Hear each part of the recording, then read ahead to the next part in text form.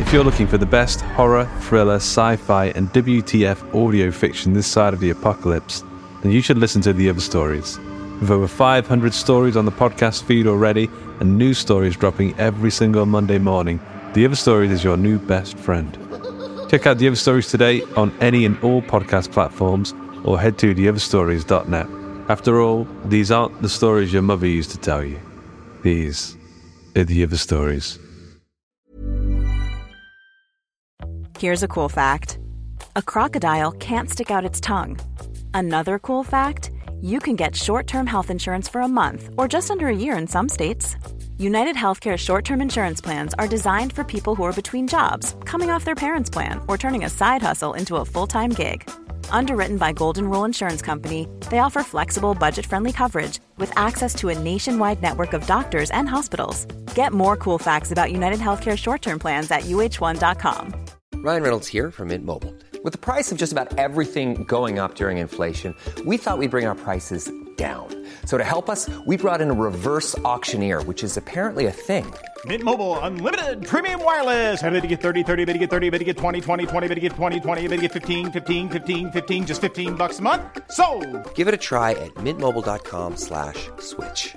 $45 up front for 3 months plus taxes and fees. Promo rate for new customers for limited time. Unlimited more than 40 gigabytes per month. Slows full terms at mintmobile.com.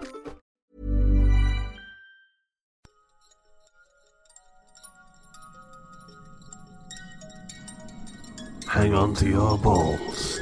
It's time for the Horror Hangout Podcast.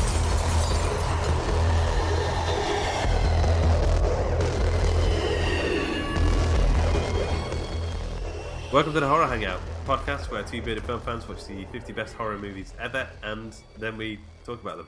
My name is Luke Condor with K, and I'm joined by Mr. Ben Errington. How the devil are you, Mr. Ben Errington?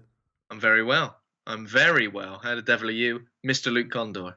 Quite well, quite well. I might sound a little bit sniffly. That's because I've got a cold, and also my voice keeps doing that thing where it like jumps. It sounds a little bit like I can go through puberty again. But again, you can't go through it 4 times, Luke. I was gonna say this is the 5th time now. It's really getting on my nerves. It's so repetitive. Jesus, yeah, I just can't help it. Those testicles going up and down as well. My pulse will not stop dropping. That's pretty much just life, though, isn't it? Yeah, the balls will never stop getting closer to the ground. Yeah. Until you're in the ground. Then it's time to follow the ball. If they touch the ground, they're saying, "Come on, mate, let's get in there now. Let's get in the ground." And then you're in the ground, and then you're there for eternity. You're worm food. Yeah. Yeah. Positive thinking with Ben Errington today. Cool. So we're doing a new release today. We will get back to the actual 50 best horror movies ever next week, I think. Will we? Yeah, we will. Yeah, we need to. So the next one on the list is the 1931 Dracula, which is way off your cliff again. I'm sure you'll love it. That's all right. I'll dive off that cliff into the Never Zone, and we'll review that. That'll be next week. Yeah. But so we think we'll do a new release. We are doing Alien Covenant. So Alien Covenant. So this is the 18th Alien film, I think. What is this? The 8th? What's it? Alien, Aliens, Alien 3, Alien Resurrection, Alien vs Predator, Alien vs Predator 2, Prometheus. I stopped counting halfway through. I hope you counted that. Yeah, you were doing your fingers. And then I stopped. Yeah, but you could have just looked at your fingers. I know. I didn't. No, like you said I stopped counting, and your fingers are still there. Like, Luke, it's been a long day. Yeah, it's been a long, hard day. It's a Monday. It's not even Monday. It's Tuesday. But yeah, so this is the 8th Alien film. So it's directed by Ridley Diddley Scott. Ridley Doodley.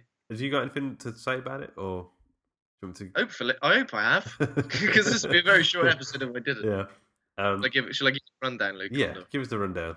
The Ben Errington rundown. The Ben Errington rundown with Ben Errington. Yeah. Alien Covenant is a 2017 American science fiction horror film directed by Ridley Diddley Scott.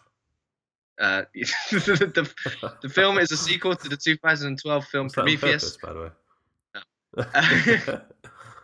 No. The second installment in the Alien prequel series, and the 6th installment overall in the Alien film series. I guess that's because it's not including Alien and Alien vs Predator Alien versus Predator and Alien versus Predator 2. Yeah. I'm saying too many words here. Film stars Michael Fassbender, Catherine Waterston, Billy Crudup, Danny McBride, and more, and follows the crew of a colony ship bound for a remote planet to discover an uncharted paradise with a threat beyond their imagination and must attempt a harrowing escape. So we don't have any Empire film students to talk about this one, but I've got a critic consensus of Rotten Tomatoes. It says Alien Covenant delivers another satisfying round of close quarters deep space terror, even if it doesn't take the saga in any new directions. It's got 71% fresh, 6.8 out of 10 on IMDb. The Facebook group has this to say. So Johan says, I didn't hate it, I just found it difficult at times. Some parts are interesting, which ironically are the bigger themes left over from Prometheus. Like the David android and his quest to rebuild life and some connection to science and faith. But there were too many head-scratching moments for him. John Connolly says, hell, I liked it. I was expecting another Prometheus, but what I got instead was all the best bits of that film with some xenomorph scares and gore thrown in. So it's a bit of, some people seem to like it, some people seem to not like it so much. Where are you sitting in the camp? Which camp are you in? I liked it. Do you know what? I really liked it. And I know it's got problems, and I know it's not perfect, and I know there are some stupid bits, and there's some stupid characters and silly decisions, and it feels a bit like the greatest hits of Alien at times, but I kind of feel like, what else do I expect from this franchise now? If we go completely different and there's like less xenomorphs, obviously we get Prometheus, I really like Prometheus. I don't know about you, Luke. How did you feel about Prometheus? Yeah, it's pretty cool. I liked it. Yeah, I liked it, but obviously a lot of the things people said was there wasn't enough aliens. There weren't enough of the xenomorph in it, which I guess was why Ridley Scott's gone, right, okay, have this down your neck, Alien Covenant. But yeah, I think overall, in terms of the atmosphere, in terms of the atmosphere and sort of like, it didn't take the franchise in any majorly new directions, no, but it gave us enough answers from Prometheus for it to be satisfying for that. Yeah. And it took it, and it went in not in a new direction, but it kind of like, it's trying to line itself up now with the original Alien film, which is why it felt pretty much very, very similar to that in places. But yeah, I liked it. I think Michael Fassbender was great. I know a lot of people didn't like the focus of his character. Spoilers. Obviously, we are going to talk spoilers here. But he was the best thing about Prometheus, I thought. Yeah. The David character. Yeah, definitely. But yeah, again, it does it hits a lot of the major standard points for an Alien film.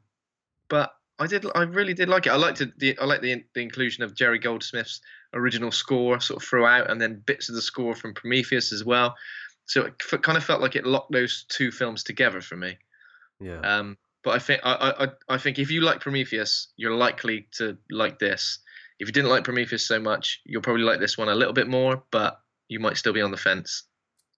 Yeah, I agree. I mean, it definitely feels a bit like Prometheus reboot to me. Like they didn't really need to do Prometheus. They could have just done this one and had a bit more of some of the elements for Prometheus in this one. But I liked it. I think it was good. I think this one was billed as a horror movie. Like I remember seeing all the advertising stuff. It seemed very much like a horror, and it seemed like they were trying to get back to those roots of the Alien being a genuinely scary experience. John Logan, I just got here, so he wasn't the screenwriter, but he did a lot of extensive rewrites. He says, with Alien Covenant, I just really wanted to write something that had the feel of the original Alien, because seeing that movie was one of the great events of my youth. It was so overpowering in terms of what it communicated to me and its implications that when I started talking to Ridley about what became Alien Covenant, I said, that was a hell of a scary movie, and I wanted to write a horror movie because the elements of Alien are so profound. So he tried to recapture, basically he tried to rewrite Alien. Yeah, but, and I guess keep it in the Prometheus continuity. I guess it does suffer a little bit from not feeling. It doesn't feel entirely original. Here's one of the things I didn't like about it is I don't mind if it's redoing Alien, but one of the scariest things about Alien is that you really like. There's a weird elemental sort of horror in the sense of what the fuck is a space jockey? What the fuck is this massive alien ship they just found randomly? What is parasite egg? Like this whole like this unknown like. I mean, one of the reasons like Lovecraft horror works so well is because it just introduces an idea and it's too big for you to kind of grasp. And I feel like this is like trying to do the same thing, but it's also said, but the answer is this. This is actually just a thing that Arrow made, or that kind of thing. I guess from like a film franchise has been around for so long, and the fact that those questions were posed way back at the original, they kind of do need to answer them. Oh yeah. Like you couldn't do that again. I mean, is the answer always going to be satisfactory to Alien fans? Probably not, because the mystery is part of that interesting thing, and the mystery of the xenomorph as well. Like, what the hell is this thing? Like, I guess coming out of this film, the only thing I was kind of disappointed about was the fact that we kind of find out that the xenomorph was engineered rather than being sort of like a sort of natural evolution thing, which I thought it was, because it was supposed to be like the perfect predator. Alien's horrible because the thought of it. I mean, it's essentially space rape. It's just like something grabs hold of your face, impregnates you with this thing which bursts out of your chest and grows. Yeah. I mean, when you look at H.R. Geiger's like original artwork, like it's just so bizarre that you can't quite get your head around what you're looking at. And I mean, vaginas everywhere. Yeah, I mean that's part of the horror of it. It's like I don't understand it, but I know it's going to hurt me. And I think that's why the original Alien film worked so well. I was terrified of it as a kid. I remember trying to watch Aliens and like the things moving, you know, when they're all in the walls and like they're moving around. I just found that so scary. I just couldn't really watch it very much. But I don't know whether the xenomorph translates as well in CGI in terms of being scary though. Yeah. Did you think this one was quite CGI heavy? I mean, there was obviously plenty of CGI. There was motion capture stuff as well, as far as I'm aware. I think there were some people in costume too, possibly. But I think it does kind of suffer. It doesn't quite look as creepy when it's CGI. Yeah. Do you know what I mean? Because when you see someone sort of in the costume, it does look quite visceral and a little bit like you reach out and touch its leathery face. Yeah. I imagine they feel like dolphins. Like definitely. Lovely dolphin head. Smooth, sort of, not slimy, but like I don't know really. Like it was like a gherkin skin, like wet gherkin skin. Ooh, I love a bit of gherkin. Yeah, it was almost like Ridley Scott had gone, right, this is what people didn't like in Prometheus, so I'm going to kind of make Prometheus again, but include all of the classic Alien moments, you know, with hardcore heroine, Ripley. You know what I mean? It is essentially another Ripley. Yeah. I mean, how many Ripleys have we had now? I mean, Noomi Rapace in Prometheus, kind of a Ripley. She's pretty nails. Yeah. I'm sure we had someone in Alien versus Predator at some point, maybe the first one. I think the main character's a girl in that. Yeah, so it's almost like the only person who can stand up against the xenomorph is this female character who's incredibly nails and resourceful. It would be good to see like a different spin on that. I don't know, but then again, it's one of those things. I think it's a double-edged sword now. Whichever kind of film Ridley Scott makes, it's not alien enough, or it's not alien enough, or it's too alien. Yeah. Well, the thing is, I don't think you're ever going to be able to recapture the magic of the first Alien. Because I remember my mum and dad told me they went to watch it. It's one of the first films I went to watch as a dates, and they said that when we went to, they had no idea what it was. Like the film, there was like no real trailers or not like now when like there's like you sort of going and you sort of know most of what's going to happen. Like you've seen the trailers and stuff. They went to watch it and they were terrified because they had no idea what the alien was. If it was like they were sort of feeling as the crew were, but we can't really get that anymore. No, it's true. I mean, occasionally it felt a bit rushed because if you remember in the original Alien, once the chest burster comes out, it kind of takes a while to grow, and we kind of see the whole process of it. Now it kind of like comes out, or we see a few different versions of this xenomorph, obviously like early versions of it, and it kind of grows super quick, pretty much immediately. And we'll talk a bit more about it, but like the neomorphs, like the ones that come out of your skin, they were like growing, like you could almost see them growing in like larger as they hit the air. Is the neomorph sort of like the white one? Was that? Yeah, the sort of fleshy coloured one. Yeah, fleshy coloured one. Yeah.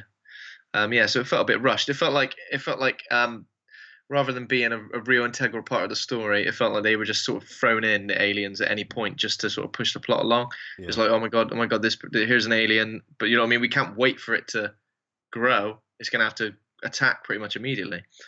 Which I don't know if there was enough alien attacking stuff moments. So yeah, I know a few people who've said there wasn't, but I guess so. Yeah. Because I remember it's towards the end of the film. I was like, I don't know if I've seen enough alien stalking people. Right, okay. Moments. Yeah, I just felt like it. I don't know. It felt a bit. Can we just establish where this appears in the timeline then? So it's 10 years after the Prometheus mission. Yeah. Which planet Earth just assumed has gone missing. And 100 or so years before the original Alien.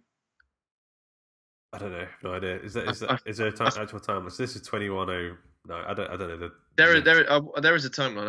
I've looked at the timeline fairly recently. I think it's a while before, because apparently Ridley Scott still wants to make another to finish his prequel series and possibly another one as well to tie it all together. So another question I've got. This is supposed to be the home planet, isn't it, of the engineers? The home planet of the engineers. It looks like it, yeah, or at least a planet that they inhabit. You know, because it does seem we do get a part where a lot of the engineers are killed, and you know, I just kept thinking, what? So on the whole planet, they all just live in one sort of city, and then one like you can't see one like courtyard. If it was their home planet, because at the end of Prometheus, I thought they said that they programmed in. Yeah, they did to go back to the home planet. So I figured that must be the home planet, but it's like they've got one town. It's quite a small town, like Mansfield sort of size. They've got like a town hall, and then like it never really felt like fleshed out world, did it? It kind of just felt like a. But then it would have been good if like some engineers rocked up. Do you know what I mean? But you know, I guess we better just get into the meat. Okay, so the key players in the film. One of the gripes about the film is there's so many characters.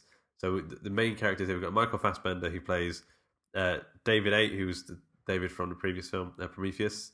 And he plays Walter as well, which is a newer model android. Catherine Waterston as Daniels, Danny Branson. Her first name's Daniels. I kept thinking the second name was Daniels. You know, you call someone by a surname. Hey, Daniels. Oh, yeah. Daniels is her first name. That's weird. Billy Crudup, the guy who played Dr. Manhattan, is Christopher Oram, who's like a first mate who takes command of the ship. He never had his knob out either for the whole film, which I was really disappointed about. Still blue, apparently. Danny McBride plays Tennessee Farris, who's like a pilot. And there's a shitload of other characters. You know who's the best actor in the film? Who did the best performance, do you think? Who did the best performance? Yeah. James Franco. I was going to say James Franco because he was literally in one scene and he stole it. He literally burst into flames and like he looked like he was like actually dying. He went black and turned to ash and everything. I was like, man, that guy. Yeah, so obviously that was bizarre. The fact that we saw James Franco as the captain of the Covenant ship in like a prequel YouTube video where it was like all of them hanging around. So basically this ship is a colony mission, and the crew is couples. So that's the crew, but obviously they're transporting about 2,000 people, aren't they, to a colony mission. They're trying to find.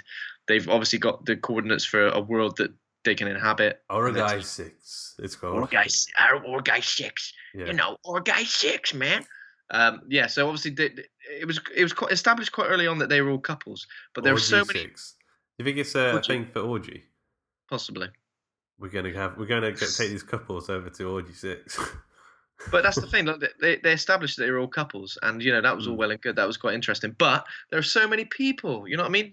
How many couples are we talking? Like 8, 9, and you know what I mean? That's a lot to be a crew. And a lot of people said, well, when these people start dying, it means you know you feel it a bit more because they're a couple. But it's like, yeah, but there were a lot of faces to kind of take it. There were a lot of people in Prometheus as well. In that crew, there were a lot of people. There were a lot of different people who did different things, and then there were just like cannon fodder. People to get. I think that's one of the issues in both of the films, isn't it? It's just like. Well, that's the thing. Like, the first time you see their face, you think, "Oh, who's that?" And they're dead. Like the next shot. Like, oh, yeah. Well, with Alien, the crew was quite small, and you kind of got to know everybody. With Aliens, obviously, everybody in Aliens, there were quite a lot of them, but there were enough establishing scenes with everybody. Yeah. You kind of felt a connection to them. because a lot of them were dickheads. A lot of them were, do you know what I mean? You got a connection to a lot of the characters in there. There were good establishing scenes. In this, it kind of gets going when I didn't expect it to. This film. Yeah, did you think it took a bit of time to get into it? Like it kind of kicked off in a weird place. Yeah. I kind of assumed we'd be starting off with this crew before they went on their mission. Then we see them go into hypersleep. Then we'd see them awake. But we kind of just see them. Well, we'll discuss that. So obviously there is a prequel scene as well. So it's like a prologue sort of scene, isn't it? Prologue, so it's, yes, that's what I meant. Guy Pearce's Peter Wayland is back in it, and it's basically him. I think he's just activated David, and it's one of those scenes that sort of sets the tone and the not the atmosphere, but the themes of the film. Yeah. So David, he basically asks David, "What do you want to be called?" And David looks on Michelangelo's King David statue and says David, because he obviously sees himself as a king. I think he asks a couple of questions that implies that he already thinks he's better than humans. Yeah. He's a bit like I'll live longer than you, my creator. Yeah. And then Guy Pearce's character obviously isn't 90 years old at this point. He's Guy Pearce age. Yeah. Which obviously shows that it's quite a while before the actual Prometheus mission. Yeah. And then he gets him to play a bit of piano. Yeah, he does. Yeah, another chopsticks. Another theme chopsticks. Yeah, it's like that scene from Big. Where the two of them are dancing on a big keyboard. Very good. Yeah, so then he showed that shows that kind of David has got he can create, and he's at one with like art and music and everything, and he's quite a complicated soul. And then Guy Pearce, Peter Wayland puts him in his place and says, "Make me a fucking cup of tea." Gets it on, yeah, basically, yeah. 5 sugars, mate. Yeah. I want the spoon standing up in that tea. That's what I want. And obviously, then David sees himself. Obviously, yes, I'm merely a slave for this silly individual. At what point does David, like, throughout both of these films, become able to overrule and kill humans? And quite early on in Prometheus. So he just infects Noomi Rapace's partner with black goo, doesn't he? So obviously he's trying to experiment with the black goo in Prometheus to try and see if it in any way helps, because he wants to find a cure for Guy Pearce's old age, basically. Okay, yeah, it's complicated. Yeah. Okay, so and then so we cut to the future at some point.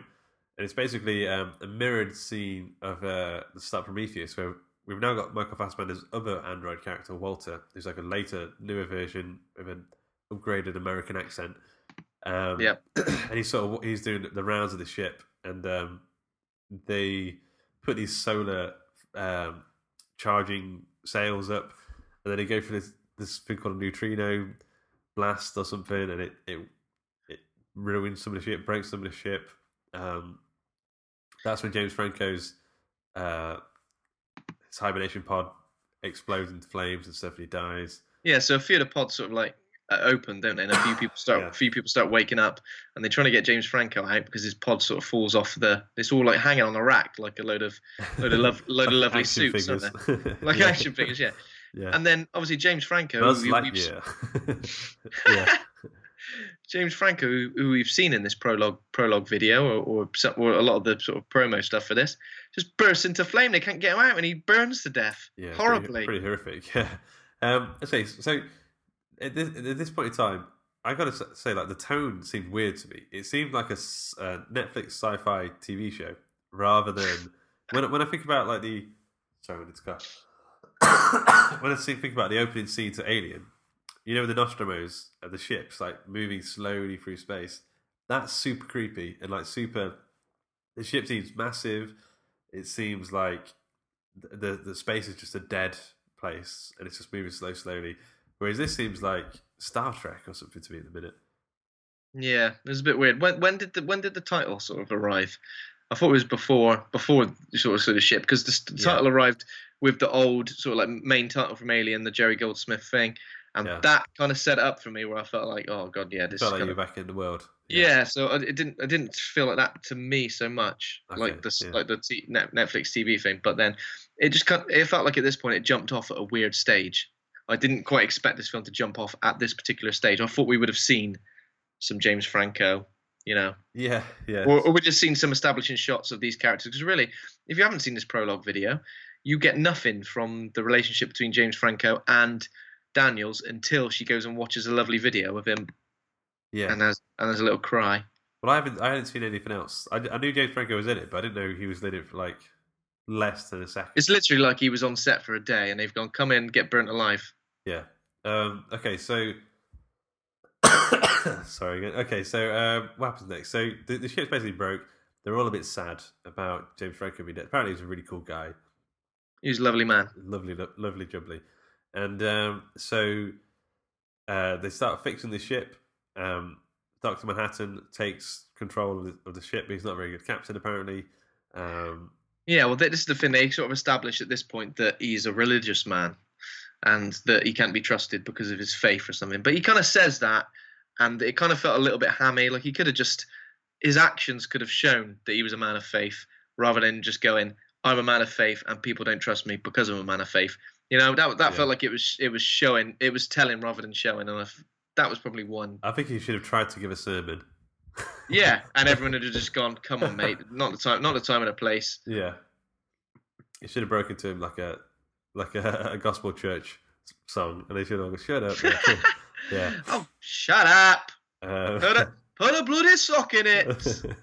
Okay, so and then whilst they're fixing the sails of the ship, they get like a rogue transmission from a nearby planet.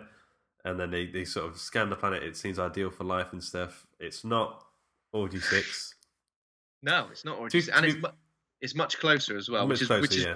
One of the reasons why they decide to go and check it out is because no one's too keen to get back into the little hypersleep pods because of what happened to James Franco when he got turned into a toaster strudel.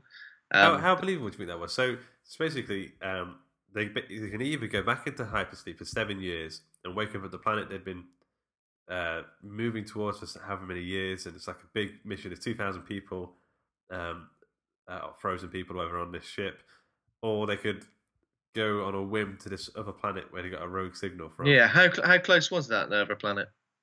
Well, they said like a week or something like that. So a week away. Well, I've kind of believable, but at the same time, how many times does this happen in this universe? Like, there's just a signal, and we're going to go and investigate. That's kind of how the first Alien happened, wouldn't it? Just a signal. Yeah. And obviously, I guess the thing that's different about this is that the signal they intercept is Noomi Rapace's character, Elizabeth Shaw, singing a little bit of John Denver. Yeah.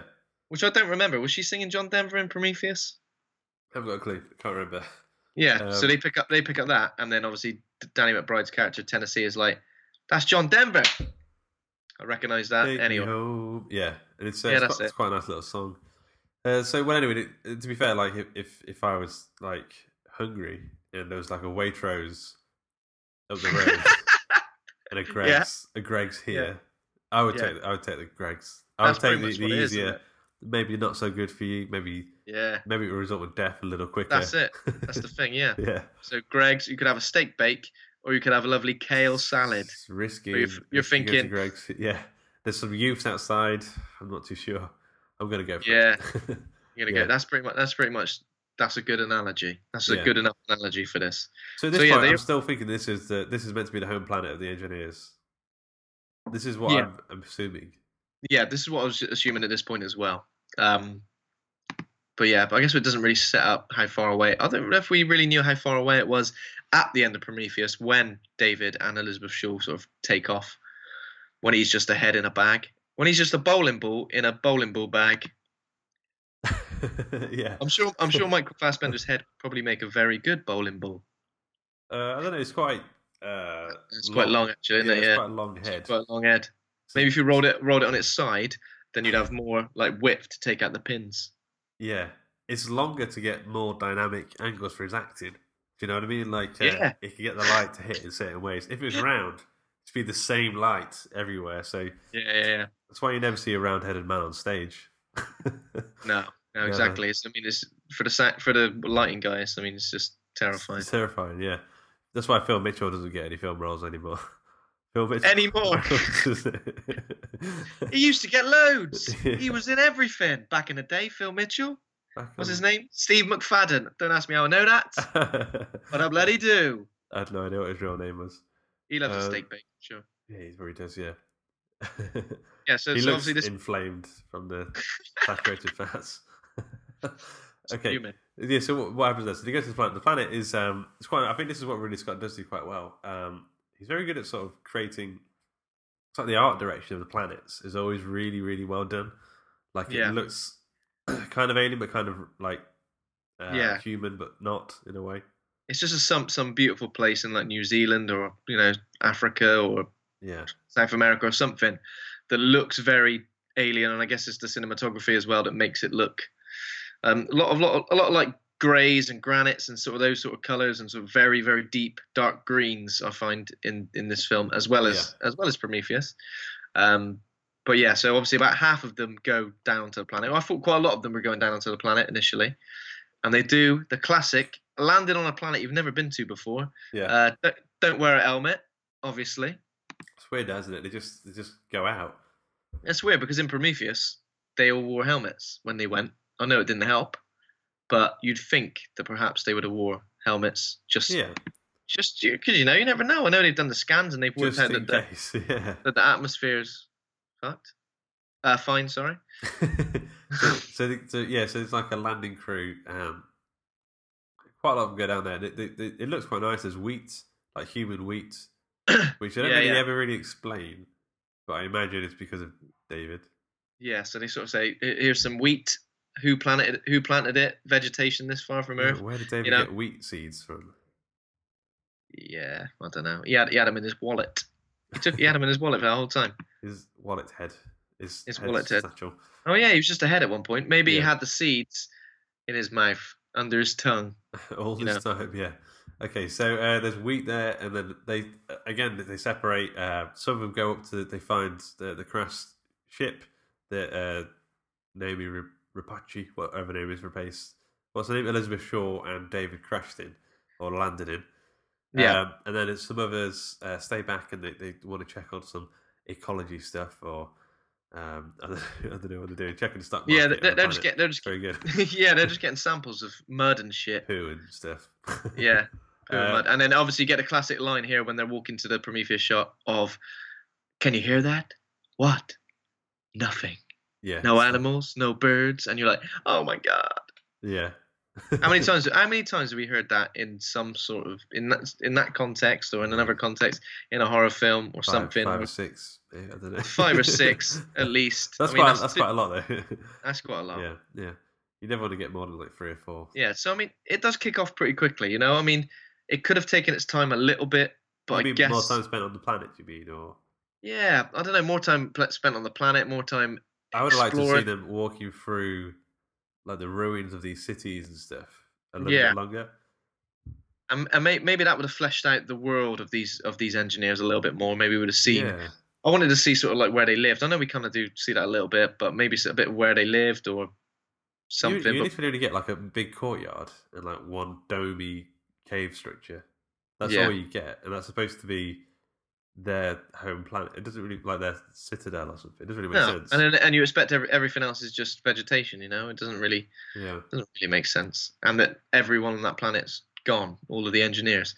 So yeah, obviously it pretty much kicks off straight away. While they're taking the samples of the mud and stuff, that one of the characters, he steps on some little spores and some little bits and bobs come out. And this is one of my favorite.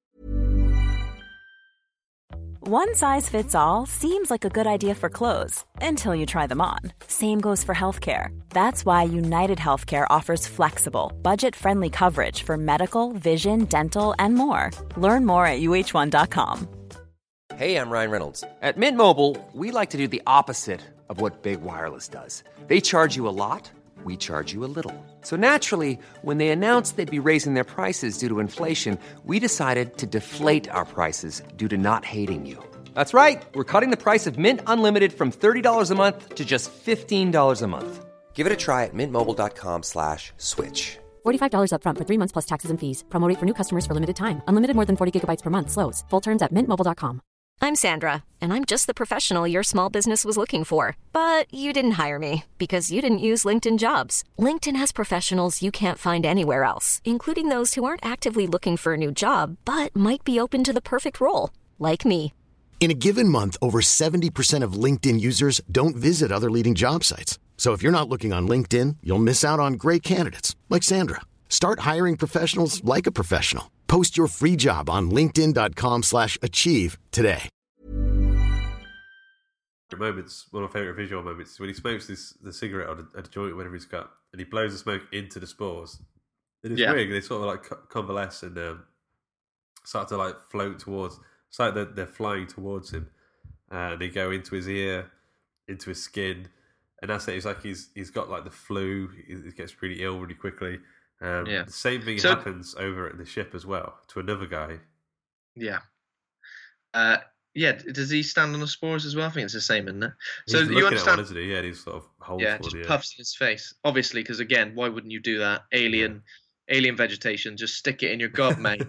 Just eat it all up. Yeah, and then like that's like, I mean, this is like an ultimate version of hay fever. Like the pollen. It gets bad. It gets bad for me. I can understand what they're going through. You're like, bloody hell, I've got hay fever again. I'm gonna have a xenomorph coming out my back in a minute. Yeah. So obviously it kicks off pretty quickly here. They get infected by this shit. So one group, the doctor woman, she sort of helps him back to the lander, they call it, where there's another woman who's Tennessee's wife. There's going to be a lot of like another woman, another man for a little bit because it's just the way the film is. Yeah, just the way it is. Yeah. But this is my favourite scene in it. So he's sort of getting really sick now. The hay fever's really kicking in. He's like, I've got some Piriton back at the ship. So he gets there. I don't know if it is hay fever. I feel absolutely terrible. It's gotta be. It's that time of year, mate. Yeah. And then so they put basically like two of them. They go into the quarantine area. This is my favourite scene of the entire film, actually. So they sort of take his top off, and for some reason his back just sort of like spurts blood in one of his faces. One of them is Tennessee's wife is getting really terrified, and it works so well. They panic big time, don't they? I mean, you kind of feel the panic at this point as well. You're just like, shit. And then you obviously, another classic sort of alien moment is where someone's infected and somebody gets locked in with the infected. The person who's locked them in is just like, I got to quarantine it. I don't know what it is. Got to quarantine it. Yeah. But then I love the fact that she quarantines, locks the room, and then opens it again, and then locks it again. It's like she can't quite make the decision. It's a really human moment. And Well, Ripley, this is one thing that was good for establishing Ripley in the first film, is that she quarantines the people initially when they come back from the ship, and do you know what I mean? Yeah. And doesn't sort of waver at all. She's just like, no, this is my job. Yeah. I've got to quarantine you. And when that happens in some films, sci-fi and stuff, you kind of feel like you bastard to people. But when Ripley does it in the first film, you're like, yeah, that's right. She ain't taking any shit. She ain't taking any chances.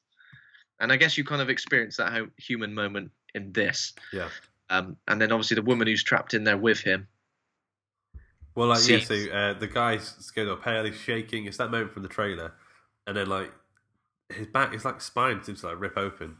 And this is the first neomorph we see, which is like a pale, got like little crystal teeth for some reason, little needle teeth. And then it attacks the other woman. And I think it kills her. Pretty good. Yeah. I mean, she has a bit of a go at it first. I mean, she got a knife and she's defending herself for a while, but it's a vicious little bastard. This one, isn't it? Yeah, it's like it reminds me of like the fairies from like a Guillermo del Toro film. Like, like little and bitey and I don't know, a bit vicious. Doing some big time damage there with those little needle teeth. Yeah, and then Tennessee's wife. It breaks out and she starts trying to shoot at it. She blows something up. It basically blows the entire landing thing up. Yeah, so it blows up, killing pretty much like everybody, and then the other half of the crew who are coming back from the Prometheus ship with their own hay fever man. With their own hay fever man who's like collapsed now, and he's really sort of like given into it. They see the explosion. Obviously, the captain is just like absolutely devastated because his wife was there as well. She was the one who was attacked by the neomorph, wouldn't she? Yeah. So automatically we're like seeing, because they were all couples, we're seeing these losses like all over the place. So we've already experienced like 1 or 2, and now we're seeing like people just dying all over the place and their partners reacting. Yeah.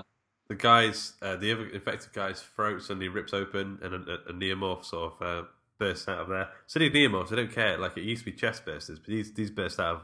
It's weird. I don't even really understand how they work, but they just sort of burst out of whatever crevice they can get out of. Yeah. And then the shit hits the fan. The neomorphs are like, well, they kind of look like testicle skin cats in like in the wheat field. They're sort of coming out of everywhere. This was pretty cool. Seeing the aliens like in some grass, it reminded me a bit of Velociraptors in the grass in a Lost World. I think this was quite good. The lighting was really good in this as well. We had the fire from the ship sort of lighting everybody, and it was a little bit. It was kinetic and it was a little bit crazed as they were attacking. I thought this was a really good scene. The only thing was I couldn't quite tell who was getting killed and who was Someone living. dies. Someone gets a tail to the neck. And I know that. Someone gets a tail to the neck, and then Walter, obviously I haven't talked to. He was with he was with this side of the crew. He protects Daniels. Daniels is almost attacked, and he sticks his hand in one of the neomorphs' mouth, doesn't he? Yeah. And gets it all acided off. Yeah. Oh, I got a stump now. And then got it out of nowhere. There's oh, that's quite good. Yeah. Weird. And then there's a blinding light. The aliens disperse, and then Gandalf is on the hill. It's a proper that kind of moment. Gandalf appears. So there's a hooded figure with long hair. I read it was a bit cheesy. And the guy's like, come with me if you want to live, or something. I don't know. Yeah, he says that. And then he says, follow me. Yeah, then he runs he's like scooting through the woods and stuff, and he's like, they're all following him. He takes them through the dead engineers landing site city bit.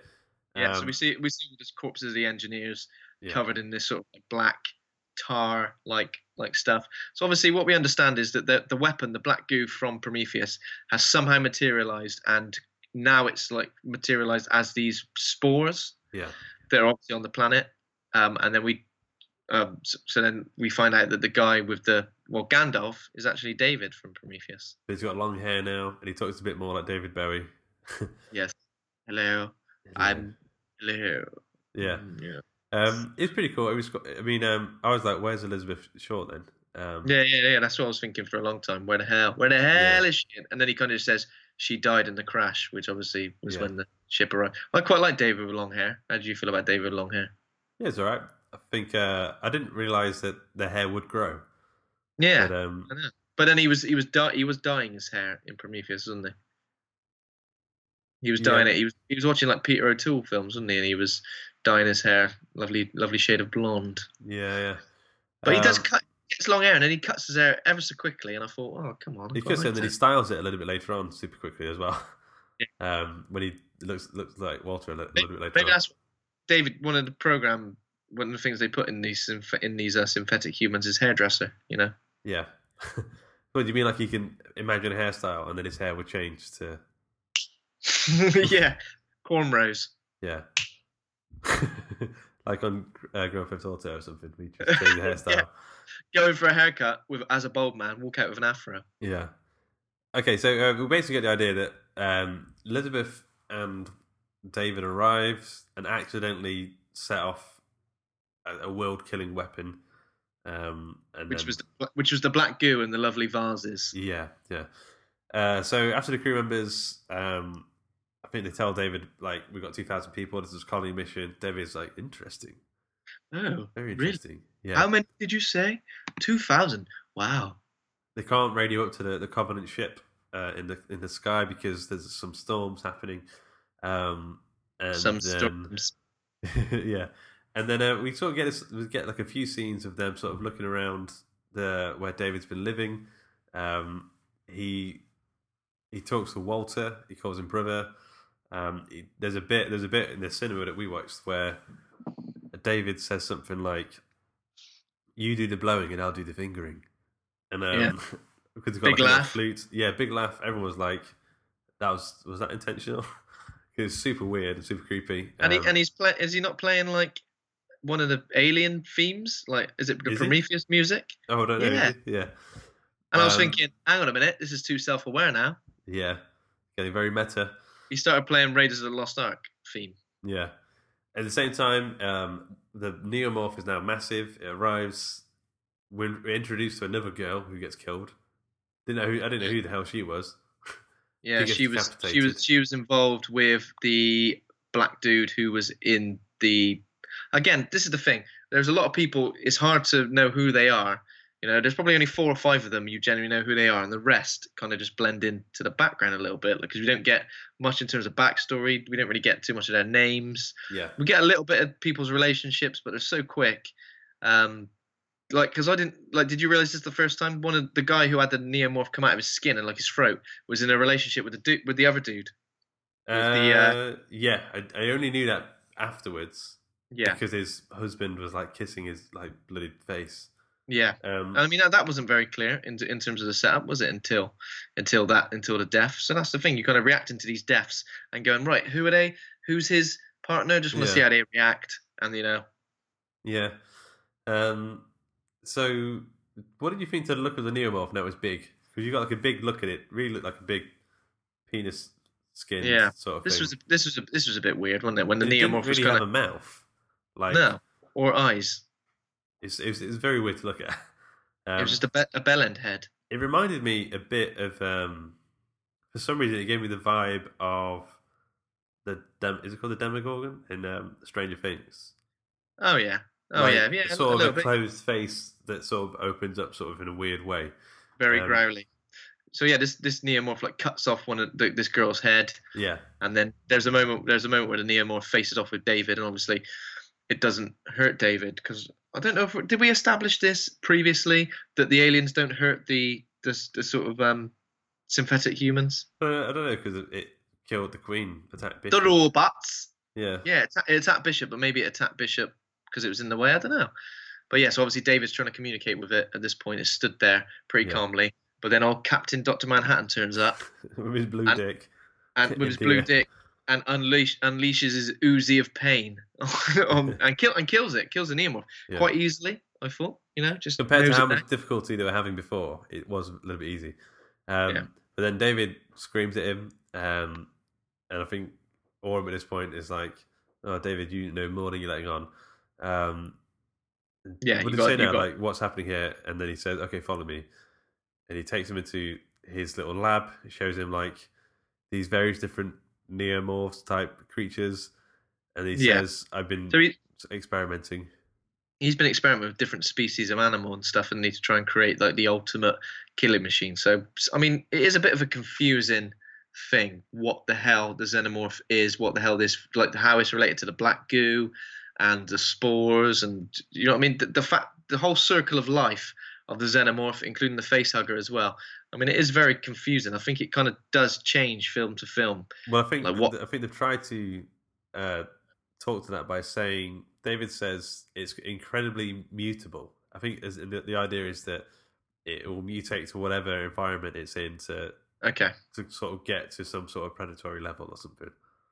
That's good. That makes sense. So, but what we understand here is that somehow humans have come into the equation, and that's how the Xenomorph has been created. Yeah. So he leads. David basically tricks Orm into going into his little basement, and he's got the classic eggs that we know from the Alien franchise. And he looks into him, gets a face hugger on his face. Yeah, just the recommended way to get face hugged. Yeah, that's the best way to get it. He gets raped in the face, and then what happens? So I think it takes literally about 10 minutes before he's cooked and he's ready to go, and that egg's ready to pop. It's super quick. Again, very very quick. But maybe as this is the early in the timeline of the Xenomorph, maybe it was quicker, and then it kind of doesn't make sense. But when it comes out of his chest, it looks very strange, doesn't it? Did it not like the originals? No, when it came out in the original, when it came out, it was kind of much paler, mostly head and tail. Yeah, but more like in this one, it was almost like a fully grown Xenomorph, but a tiny miniature version. A toy, an action figure. Yeah, everything was in proportion. It reminded me like Small Soldiers or something when it stood up. Yeah. It kind of stood up out of him like, "Hello, here I am." Oh yeah, and then David did an arm thing to it, and it Yeah. and then it did like a Mexican wave with him. Yeah. I remember now, yeah, and it looked, And then it did, it looked like a weird and then little puppet. and then it did the wacky wave and inflated Laura Flynn and Tube Man thing like that. Tooth Man, yeah. Yeah. So what's happening at this point? So I think they're looking for David, and then someone finds Elizabeth Shaw's body. Yeah, so I think Daniels is kind of looking about. Oh, at this point, the other ship with Tennessee at the wheel are coming down to the sort of temple to basically pick them up. They've come through a storm and they're ready to pick them up. So yeah, as is happening. So that's right. So Walter finds Elizabeth Shaw's body. Yeah. Yeah. So basically, it's like Elizabeth Shaw's body splayed open, all of her organs on show. I mean, she hasn't decomposed at all. Yeah. What the fuck did he do to it? Like, I don't understand. I don't know. It's weird because also I was thinking with those eggs, surely that means there had to be a queen somehow. Yeah. So has he like engineered Elizabeth Shaw somehow to be the queen, or elements of her to create this queen? That's interesting, and I hope that's true. Because obviously there was a lot of stuff. Was there stuff to do with her pregnancy in the first one? In Prometheus, sorry. Possibly. Well, possibly. Maybe he's engineered her and used her womb somehow. I don't know. We don't know about all David's crazy experiments at this point. I kind of, because they did a lot of flashbacks in this. I kind of wish that they did the flashback of him killing Elizabeth. Because it feels like it could have been kind of tragic to watch. And it feels like we kind of missed out on a good bit of drama. Yeah, there was a sort of a prologue video as well that was again on YouTube, I think, which was her putting him back together. Elizabeth Shaw sort of like doing some soldering or something on David's neck and putting him back together, and he was very grateful. He was like, "Thank you so much for putting my head back on my shoulders, metaphorically and physically." Yeah, I love you. So apparently he killed her at some point. It's kind of written off pretty quickly. How has she not decomposed either? He's embalmed her somehow. Yeah, I think he's got lots of little bits of bodies and stuff. So I think he just is good at that. A lot of cool like drawings on the wall here that were very reminiscent of the H.R. Geiger sort of concept art. That were obviously I think it's weird that David kind of so he creates, isn't he? He's able to create. So he creates the Prometheus theme tune. He draws H.R. Geiger artwork. He's created the Alien franchise. Yeah. Yeah, exactly. They've gone, let him create everything. He can write the theme tune. He can sing the theme tune. He can flute the theme tune. Yeah. And then obviously we understand that Walter's been, he doesn't really create. They've got rid of that sort of stuff. And then he gets stabbed in the neck. Walter gets stabbed in the neck. Also, David reveals to Walter that he actually killed all the engineers on the planet. He let this alien goo loose on purpose. He dropped a big old bomb on him, didn't he? Big black one all over him. Yeah. Yeah. Which is quite a cool scene to see. So he kind of like deactivates Walter, doesn't he? At this point, so Walter's like obviously flew through his neck. Yeah, he deactivates him. Yeah, that was weird. He made a really weird face when he got deactivated. Yeah, didn't he? An orgasm face, like his eyes went like straight to. It was like onwards, it scared me a little bit. I think that was the only bit of the film I jumped at. It came out of nowhere. Yeah, and he just did like horrible face. Yeah, so obviously he deactivates that, and then he starts having a fight with Daniels at this point, doesn't he? So he's going to kill her. Yeah, he said, "I'm going to do the same to." I think maybe he does turn them into queens or something somehow. Yeah, he said, "I'm going to do the same to you. What I did Shaw to you," and then Walter reactivates himself. It's like a superhero now, and he says, "There's been a few upgrades," or something like. Well, there's some sort of cool catchphrase. Dead or alive, you're coming with me, David. Yeah, it's something like that, Alan. And then it's morphin' time, David. So there's some good kung fu moves here. It's very like superhero sort of bit. And then there's a bit where the others, they're getting on the ship, they're about ready to go. David's fighting Walter, and then there's a bit where you know one of them's going to get killed, but you don't know who, and they sort of leave it at that. Yeah, so Walter's on top of David, but then you see David reaching for like a knife. Yeah. And then it cuts there, and then we cut back to all the sort of the people who are left, which isn't many people. It's Daniels and maybe one other guy. Yeah, it's one other guy. And they're running for the ship, which Tennessee is just about to land, sort of in the big courtyard. And then there's a xenomorph knocking about. I'm assuming one. No, we just see a xenomorph. It's a xenomorph that came out of Dr. Manhattan's chest, isn't it? And it looks massive. Like it's grown giant now. Yeah. It's grown in about like 10, 15 seconds. It's really weird, yeah. So they get on this like a crane ship thing. They're making their way out of there. Walter's with them apparently. There's quite a nice, cool bit where she uses it's quite a tense action scene. She uses the crane hand to like crush the alien like a little bug. Yeah. It's kind of cool. And I actually thought the film was going to end there, and I was like, oh, I suppose that's quite good. It felt like a sort of good ending at that point, didn't it? Yeah. But then we find out that the other guy had an alien in him. He's dead. And then there's another bloody alien. Now it's on the main ship. Now there's a xenomorph on the main colony ship with the 2,000 other people who are all having a lovely nap. They got no idea this is going on. And then we get like the way to get rid of the alien is the whole airlock thing. Like, classic. Get it out of the airlock. It's almost like they've got it to the point where it's like a guidebook, like how to deal with ants. Yeah. Like, oh, you've got xenomorphs. It's like, oh, we've got ants. Put the kettle on, because you're going to boil them all. Like, I can't watch. Don't put the kettle on. It's like, oh, we've got an alien. Get in the airlock. Like it's almost like they just know that that's what you're meant to do. By the way, boiling ants is like it seems ridiculously cruel nowadays, but as a kid, it just seemed like that's what you did. What happens, mate. Yeah. That's what happens. Like it's almost like You Are David with a black goo, like pouring, like boiling all of these. It's like massive genocide. It's horrible. Anyway, so they get rid of the alien in that way, and then they're about to go back under because they're going to go back to Orgy 6 where they originally went to go, and then we find out. Go on. Sorry. To go back to the thing. So it was Tennessee and Daniels versus the alien in the airlock, and they took the alien to like the terraforming section of the ship, which was where Daniels knew. She worked there, so she knew all the nooks and crannies and everything. Yeah. It's weird when the alien comes in because it kind of again stands upright, completely upright. Yeah. All right. We don't see that much. It's just like, all right, mate. Scratches its ass. Yeah. It's like it's on its way into work. Yeah.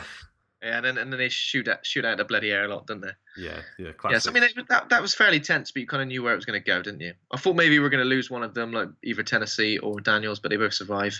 Yeah. So what did you think of the ending? So there is a twist in the ending, but we kind of saw it coming to a degree. I think it could have gone either way because basically one of them, David or Walter, died off screen. So we know that the android on the ship is either Walter or David. It turns out just as he's putting Daniels to sleep for her cryo sleep, she realizes it's actually David. Because she says something. She had a little bit of dialogue with Walter where she was talking about building a cabin on the planet, and then she says to David Walter, "You're gonna help me build that cabin when we get to Orgy 6?" And he just goes, "You what, mate? What are you talking about? I ain't got a bloody clue what you're on about, bloody mental." No. You think he's such an intellectual that he would have just gone, "Yes, of course." Do you know what I mean? Like the fact that he gives his own game away as easily as that, unless he wanted to, of course. But the fact that he gives his own game away there is pretty disappointing, I think. But yeah, and it's so he could have gone either way there. I mean, So it ends with him sort of he gets some alien face-hugging embryos or something. He puts them, they're like little discs. So he regurgitates them. Yeah. So in order to believe that this is David, he had to kill Walter, cut off his own hand because obviously Walter was missing a hand, and then he had like a nail thing in his chin, which Daniels, when she was fighting with him, had shoved in there.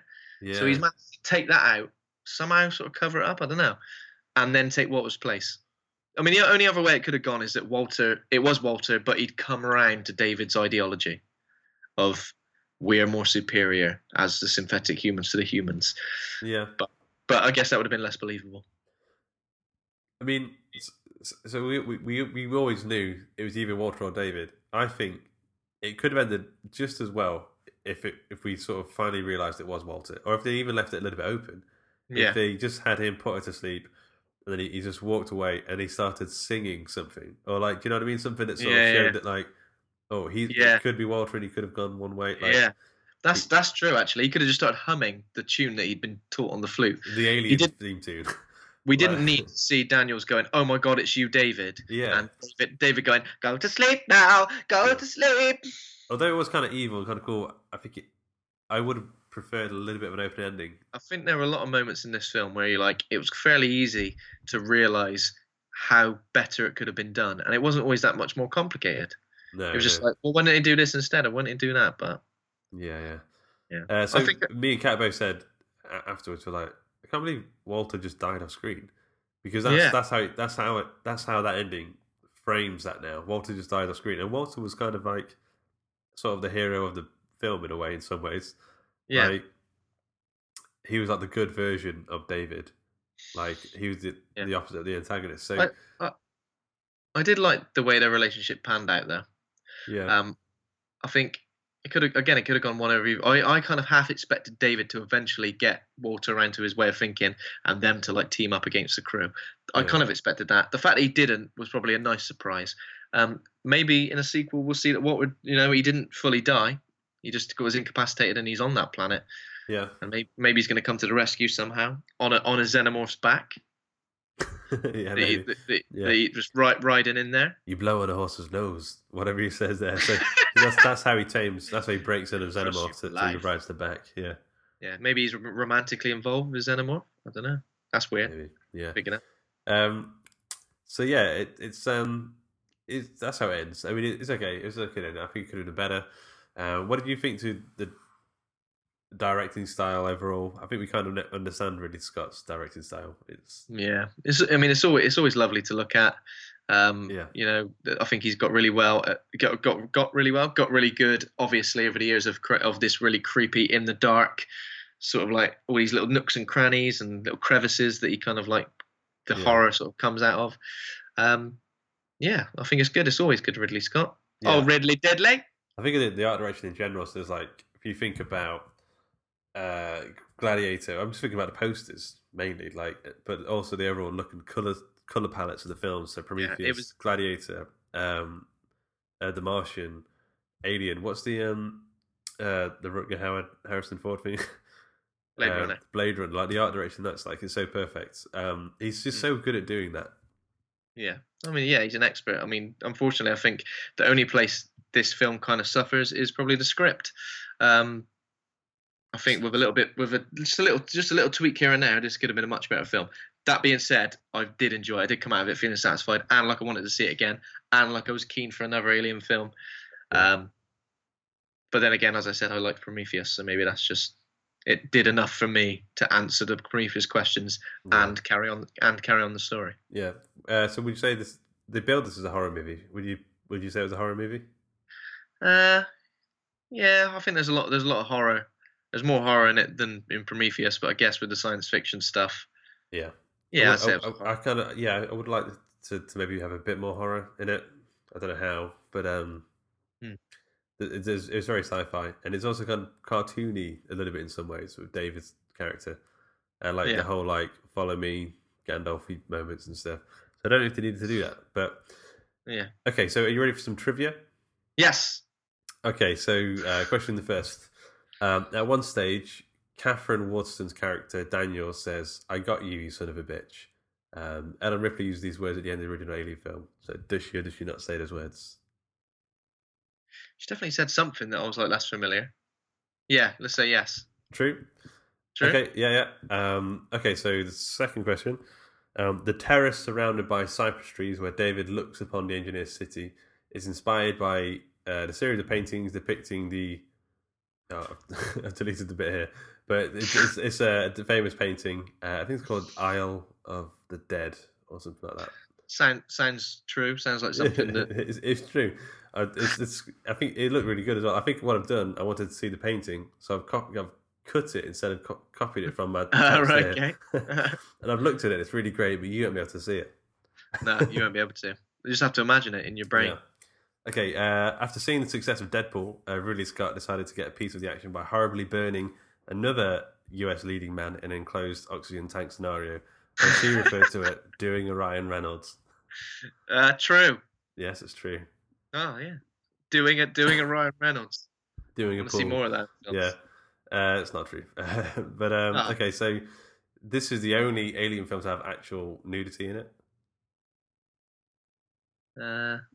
False. Do you know which one There's one more film that has nudity in it. Aliens. No, Alien Resurrection. Oh, right. Was that when she was? Yeah, okay. Was that when Ripley? I think she was like arriving around for him. Yeah. Yeah.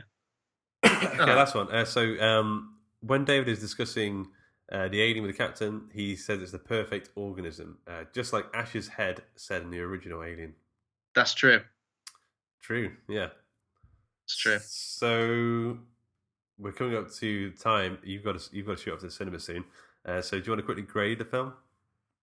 Yeah, let's grade it. I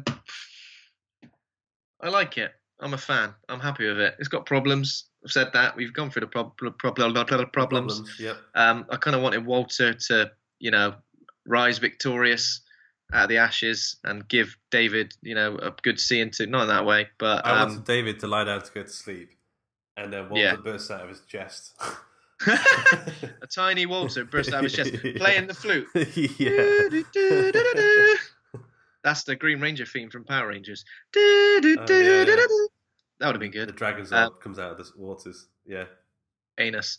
I'll probably give it a B+. Okay. Yeah, I thought it was good. I don't think I liked it as much as you, but it was good. So I think I'll give it a C+. It was okay. It was okay. I think I preferred Prometheus because Prometheus was weirder, and I had to watch that a couple of times to understand what the hell was going on. Whereas this one, I kind of is a little bit too plain Jane in a way. I do. I think I prefer Alien Covenant, but only slightly. Only slightly. Okay. Only slightly, maybe by like 1 or 2%. Yeah. Okay, that's close. Okay, so next week we're going to be getting back on the 50 best horror movies. 1931's Dracula. What's the guy's name in that? So it's the famous version. One of the famous versions of it. Ryan Reynolds. Doing a Deadpool, as they call it.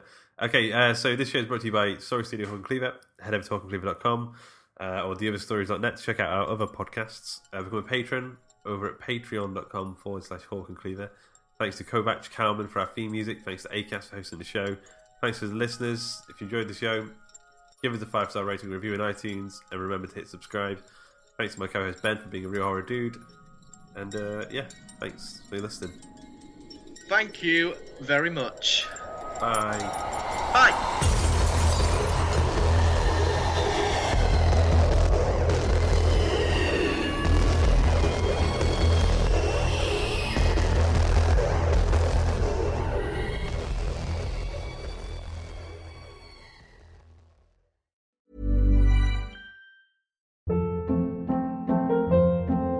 Hold up. What was that? Boring. No flavor. That was as bad as those leftovers you ate all week. Keke Palmer here, and it's time to say hello to something fresh and guilt-free. HelloFresh. Jazz up dinner with pecan-crusted chicken or garlic butter shrimp scampi. Now that's music to my mouth. HelloFresh. Let's get this dinner party started. Discover all the delicious possibilities at HelloFresh.com. Even when we're on a budget, we still deserve nice things. Quince is a place to scoop up stunning high-end goods for 50 to 80% less than similar brands. They have buttery soft cashmere sweaters starting at $50, luxurious Italian leather bags, and so much more. Plus, Quince only works with factories that use safe, ethical, and responsible manufacturing. Get the high-end goods you'll love without the high price tag with Quince. Go to quince.com/style for free shipping and 365-day returns.